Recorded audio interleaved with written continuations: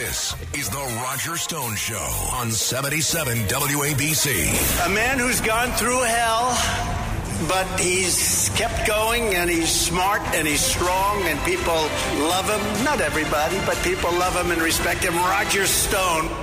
Now, here's Roger Stone. Welcome back. This is the Roger Stone Show at 77 WABC Radio. We are the crown jewel of AM radio. And now it is really my great privilege, indeed my honor, to have as our guest Alina Habba, who is an extraordinarily able attorney who represents President Donald J. Trump. Now, I'm a pretty shrewd observer of these things. To my mind, based on her performance, both in the courtroom, based on what I've read, and outside the courtroom, based on what I've seen, I really think Alina Habba is one of the most effective, one of the most articulate, one of the most knowledgeable, and one of the most persuasive lawyers that I have seen in 45 years in the American public arena. And it is my great honor to welcome Alina Habba here to the Roger Stone Show. I'm so happy to be here. Well, you are now a grizzled veteran of the New York court system, having just gone through the let's call it the valuation trial before Judge Engoron. Where does that case stand today, and what happens next? It is completed all but for the closing arguments, which will be January 11th. We are in, I would say, what will be the beginning of a very long haul of appellate procedure on that because, as you know, Roger, the judge found us guilty before we even walked into court. So we've had an uphill battle, frankly, with our hands tied behind our back between gag orders and everything else. But the trial really went very well. Obviously it won't be reported that way, but it has gone incredibly well. We had tremendous experts. We've had people say that they did nothing wrong. We've had the leading accounting experts say that there was absolutely nothing wrong and that the complaint lacks merit. Deutsche Bank came out and said the Trump organization was the big whale that they always wanted, and they were paid loans early. They paid loans on time. They were never in default. This is one big, giant hoax, and it's been a waste of almost 11 weeks. But we're almost there. We wrapped up, rested our case. They rested their case. So we, we'll just be waiting. We should get a decision after closing arguments sometime late January, probably. Now, is there currently, it's very hard to keep track of this, is there currently a gag order in place regarding what you and the president can and cannot say about this case? Yes. There is. And the constitutionality of that is tremendously violative, tremendously scary for our country, I think, to gag attorneys in the courtroom and out of the courtroom, let alone, leading candidates, really new low for our country, frankly. So, we're going to be fighting that as well and moving on up and doing what we need to do in that regard. Well, let me say what you can't say, which is I read your cross-examination of Michael Cohen, which was nothing less than brilliant. I would say devastating. Now, Michael Cohen is someone that I have, unfortunately for me, known for many years. He's lied about me under oath before the U.S. Congress. He's lied about me under oath in front of grand juries. This is what the man does. He's a liar. I think you decimated him. And for the state, either in this case or in the other New York case brought by Alvin Bragg, to rely on Michael Cohen, a convicted liar, as a witness seems to me to be shall we say, a very thin reed. And then yesterday we read that his lawyers applied for essentially early release from his supervised status as a convict, where he's out of prison, but he's still on supervised release. And his lawyers actually cited in their argument why he should be released early 3 cases that actually don't even exist. They used AI, they think. They use ChatGPT. Could you imagine? So they think that they used ChatGPT or AI and had one of these letters drawn, and the judge has now ordered that they show proof, A, of who was involved in drafting the letter, if Michael Cohen was involved in drafting the letter as well, and why there is absolutely no case law and the cases are fake. And it's really the ChatGPT. I'm really looking to see if they have anything else they come up with, but I'd be willing to bet everything that he had something to do with that, and it's really ridiculous. It is. We're having a little trouble with your phone connection. I know you have been good enough to call us in between flights as you are connecting, so we appreciate that, and we'll roll with it. This recent decision where President Trump argued in D.C. in front of Judge Chutkan that any act that he performed on January 6th was in his role as President of the United States, and therefore he is entitled to immunity, was rejected by Judge Chutkan. The President, the President was prepared to, I guess, did appeal that to the Circuit Court of Appeals, but now Special Counsel Jack Smith has kind of leapfrogged the appeals court, taking it directly to the U.S. Supreme Court, where it probably would have ended up anyway, because I don't think, having been through the appeals court in D.C., specifically regarding the gag order on me, wasn't optimistic that the president would have gotten a fair or favorable decision there. But I'm told, I'm not a lawyer, as you know, that generally speaking, the courts don't like this. The Supreme Court doesn't like this. They like to hear things that have gone through the process. Were you surprised by the court's decision? No, I think, there's a stay now, and the judge had to respect that there's a stay in place now pending this decision. The Supreme Court, usually you would have to show some sense of urgency, and as we know, Jack Smith's whole motto with the radical left basically is, let's rush this before election. That's our urgency. I was actually, Roger, this morning in the Second Circuit in New York, Court of Appeals, arguing against Michael Cohen's team. We beat him in a case last year, and he appealed it. And I was arguing this exact issue, presidential immunity and the scope of it, and the importance of a president being able to speak, being able to make decisions, and having those immunities in place no matter who the sitting president is, so that they can do their job effectively.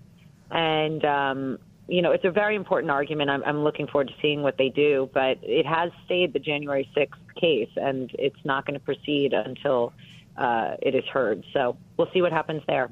What happens there. But I still have faith in the Supreme Court somehow. I still do. Well, it's interesting because, of course, they continue to cite the United States versus Richard Nixon, in which the President Nixon argued that his presidential immunity meant that he did not have to turn over the tapes. That case was wrongly decided. The Supreme Court, because of anti-Nixon hysteria in the country, threw out 200 years of rulings regarding the president and executive privilege. So that standard is a fake standard. It may be the standard based on law, but there was no internet in those days, and there was a hysteria in the country. I believe, just my opinion, that case was wrongly decided. But the greater significance here is that even the Washington Post, perhaps the worst newspaper in the country when it comes to bias and propaganda, even they recognize that what's really upsetting Jack Smith is the fact that this has knocked him off his timetable. In other words, they are desperate to bring the president to just prior to Super Tuesday, the greatest single contest for delegates to the Republican National Convention who will nominate our candidate for president. And it now appears to me, regardless of what the Supreme Court decides ultimately, that timetable has been disrupted. So I guess I would say this week has been a good week, no? It was a good week. I think it was a good week. And like I said, I do have faith in the Supreme Court. They have to be the arbiter. They have to step in and protect, the demise of our judicial system. That's who has to do it. We have separation of powers. We have judicial branch, and they are the head. So I think it was a good week for President. I think it was a good week for the Constitution. And I hope that, we persist at this rate. It's unfortunate that you have these AGs and DAs that are motivated by politics and trying to interfere with an election. That's really not what you're supposed to do. And hopefully, law and order will take over. I hope so, because I haven't seen it for the past year, to be honest. As you know, there is no current special counsel law in place. The law that did exist has expired. There was an argument that was brought unsuccessfully against Robert Mueller when he was designated as a special counsel that he wasn't a U.S. attorney. His appointment was never approved by the Congress, and therefore his appointment was illegitimate. That was rejected by the courts in D.C. Those same facts would pertain to Jack Smith. Has there been any thought to bringing that action, not in D.C., but bringing that action potentially in Florida? Because I think the argument has merit. I'm not sure that Jack Smith's appointment passes legal muster. Yeah. I can't obviously get into privileged communications. I can tell you that there is definitely a strong legal team with me thinking of every single angle and issue, and we are on top of it. And that's all I'll say on that. So I appreciate that. We definitely are fighting for the country as a whole, and that is something we're considering. Yeah, I appreciate that there are certain matters that you are, because of the privilege, not able to discuss. And we certainly respect that. I'd like you, if you would, for a moment, to focus on Donald J. Trump, the man, because people get an impression of him from his public appearances, and he's always entertaining. He understands what most professional politicians. By the way, I don't consider him a politician. I consider him a political leader. There's a big difference. Donald Trump will never be a politician, but people just have no idea what he's really like. They don't understand how funny he can be, how even-keeled he can be, how relaxed he can be in a crisis like this, how generous he can be, how I've never seen anybody at his height of power and prominence who cares more about little people. Yeah, that's so true. Tell us about the Donald Trump that you've seen. Yeah, I'm very lucky. Honestly, I knew the president obviously prior. There's two things. There's the client, and then there's the man, and there's the president, right? So for me, the client and the president are one thing, and then there's Donald Trump, and he is when I tell you, kind to everyone, every staff member, is the guy that waters the plants to, the military, to whoever is around him, people that just want a picture. We have been in situations where flights have been delayed, canceled, and it's 3:00 in the morning, and we're in some random airport, and he will make sure that he shakes everyone's hand, takes a picture with them, and has not lost sight of the excitement that people have when they see him. And he's been very famous, arguably the most famous person in the planet for the past, before he was president, he was famous, So he's humble, he's kind, and he is funny. That's the truth, and he loves his music. So if you get to see that side of him that you and I have seen, Roger, I think it almost it's very endearing and it's very kind. And the anger that we see sometimes come out, he's under siege. So, if somebody's attacking your kids, if somebody's attacking your wife, your family, the country you love, you get angry because you care. So, that's the person I know. He's very passionate about this country. There is no personal gain for him in this political world. If anything, it's really been quite disturbing for him and his family, but he's passionate about the country. So, he really embodies America, but more importantly is he emboldens the people around him. I've I've become who I am because he pushes and he supports you and makes you feel strong. And it's a real gift. Honestly, it's an honor. I tell you where I find a difference. Look, I've worked for 4 presidents. The thing about Trump is he is so completely his own man. In other words, he's not handled, he's not managed, he's not scripted, he's not fed talking points. We all know we can't script him. No, but he's genuine. He's genuine. Yeah. He's authentic. I think that's why people like him, because I think they look at all these other politicians and they know that, wow, what that guy is saying, that was probably written by some 28-year-old staff member. Trump very much marches to his own drummer. If I had $1 for every single person who knows that I've known him for 45 years and says, if he would just stop posting stuff on social media, no, that's never ever going to happen, ever. No, he cannot be controlled. I don't think that you want him controlled. I think that part of why people felt safe in this country when he was in charge is because he was in charge, and that's the truth. He listens. Now, don't get me wrong. He listens. He does listen, and he takes in any advisor's advice. He listens to those people. And he ultimately will make decisions, educated decisions, based on advisors and everyone. And he's surrounded by a lot of amazing people. But he's very well read. He's very well versed, and he's very kind. And he definitely doesn't make decisions to hurt other people. He truly does have the country's best interest at heart. There's no question that being president of the United States has literally cost him billions of dollars. Before he got into politics, he was universally loved across the board. Right. Rich people, poor people, black people, white people, young people, old people, urban people, rural people. Everybody loved Donald Trump. Look how many movies he's been in. Look how many rap songs he's been lionized in.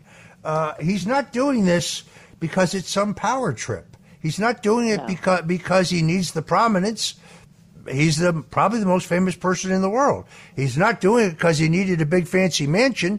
I'm sorry, I've been in the White House and I've been in Mar-a-Lago.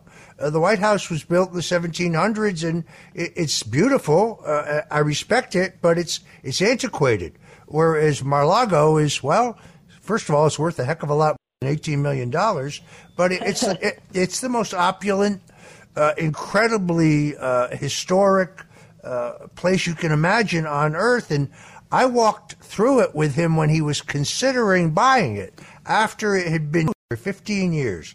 The government owned it. Merriweather Post, the heiress to the Post cereal fortune, died, and she willed it to the U.S. government. The government didn't know what to do with it. President Nixon considered using it as a Southern White House, but then he decided that it was too fancy, too rich, wouldn't play well to his political base. So they basically boarded the place up. I walked through him with it when he was considering on bidding with the federal government to buy it from them. It had a lot of water damage. It was dusty. And I kind of said, wow, this is like the Addams Family house. I mean, this is like a haunted house. And he looked at it and he said, no, you don't understand. This could really be magnificent again. And then he painstakingly recreated Mar-a-Lago as the original, bringing in artisans from Italy, from Spain, people to paint tile, people to do specific things. It's one of the most magnificent places on earth. He certainly didn't run for president because he needed Air Force One, because Trump Force One, that's really traveling in style, I must tell you. So he's not in this for any of the accoutrements of being president. He's not in it for the grandiosity. This guy really loves the American people, and he hated what was happening to the country, which is why he ran the first time. Look, I tried to get him run in 1988. I tried to get him to run in 2000. I tried to get him to run in 2012. By 2016, he'd had enough. He had enough of seeing the country losing. He had enough of the incompetence running our government. I think you make an excellent point. The great personal cost to Donald Trump has been astronomical. And honestly, right now, if he would just quit the race for president and go away, I think they'd leave him alone. The reason they're trying to prosecute him is because he's leading in the polls, because he is poised for the greatest political comeback in American political history. It's true. It's true. Well said. I can't say it better than that. It's true. So going back to New York, if we could for a moment, the other New York case, the so-called business records case brought by Alvin Bragg, which to me should be a civil case. What is the status of that, and when will that go to trial? Look, I mean, you talked about my cross-examination in the Attorney General case of Michael Cohen, and I got him to admit on the record that he perjured himself twice, new perjury charges, right? So he perjures himself. This is a star witness for the criminal case as well as for Letitia James. They have to be really considering what they're doing. And after seeing Letitia, the press, even CNN today said this is the most bogus case, Letitia James. I couldn't believe it. It was CNN. I hope Alvin Bragg's looking at that and considering that before they try and bring a trial. They're still in not discovery per se, but they're in the beginning steps of a criminal case. And we'll see what happens there. But don't forget, it's another Michael Cohen special. He paraded around and, their cases are crumbling because their star witness crumbled. So we'll see. I don't think that one, will go very far if Alvin's watching what happened with Letitia James. Yeah, it's really quite extraordinary. You probably can't say this, so I will. The judge in that case made a $15 contribution to Joe Biden's campaign for election. To me, that means the judge has a bias and should step aside. It doesn't matter if it's $15 or $50 or $500 or $5,000. It violates the canon of ethics. It's against the rules for the judge to donate. He did it anyway. There was a legitimate motion to him to recuse himself, and he refuses. How can That's the problem. That's the problem. The judges are doing. They have to recuse themselves. So you're actually applying to the judge themselves, saying, please get off this case. You have a bias. And they don't want to get off the case. They're high profile, especially these judges that are at the end of their tenure. They want to go be mediator somewhere. They like the publicity. We've seen it in the trial I just did. And it's really ruining our credit of the judicial system and the robe. And it's a shame. I'm kind of interested in how this has impacted you personally. I mean, you had a thriving legal practice. Now you have arguably the most important client in the country. The hours you put in, I watch you very carefully, and I'm a fan. How has this impacted your personal life? I'm really lucky that my children have been fortunate enough to get to know the president, and he is so kind to them and my husband and my family. And because of that, I think the tolerance level in my home is very high.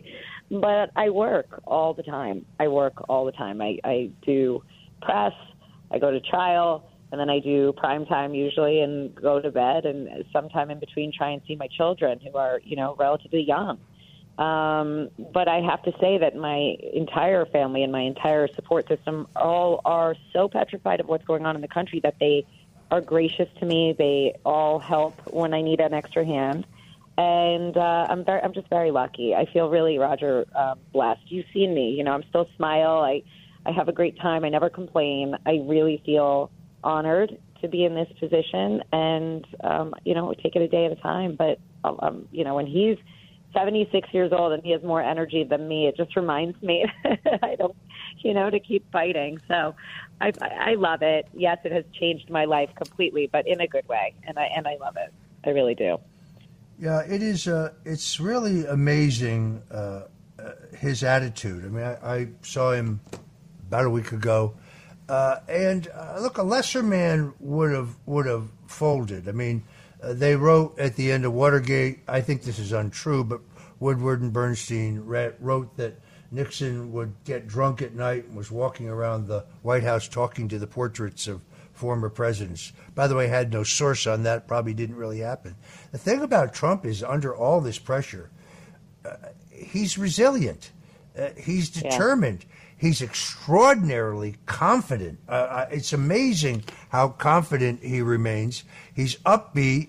The hours he puts in, I mean, I'm younger than he is by 6 years, but, as you know, sometimes he'll call you at 1:30 in the morning and ask you what you're doing.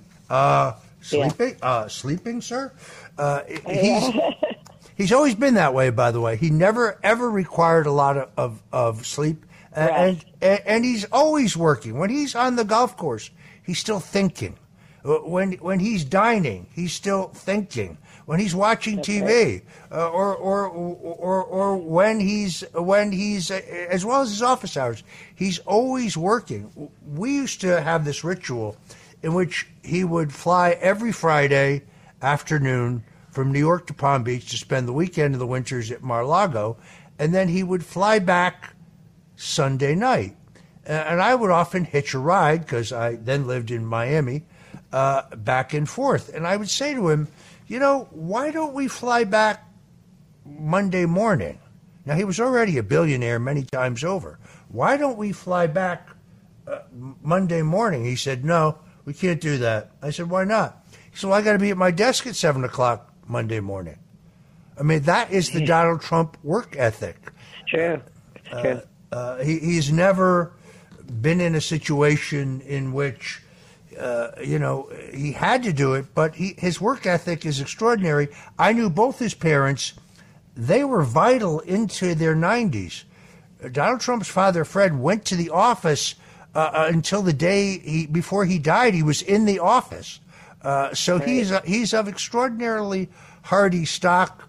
Look, I think you're extraordinarily fortunate to represent him, but at the same time, I think you have done an extraordinary job on his behalf. I thank God every day for the good services of Alina Habba. Oh, thank you, Roger. Thank you. Thank you so much. All right. Unfortunately, we are out of time. I want to thank Alina Habba, a lawyer for President Donald J. Trump, for joining us right now on the Roger Stone Show. God bless you and Godspeed. This is the Roger Stone Show on 77 WABC.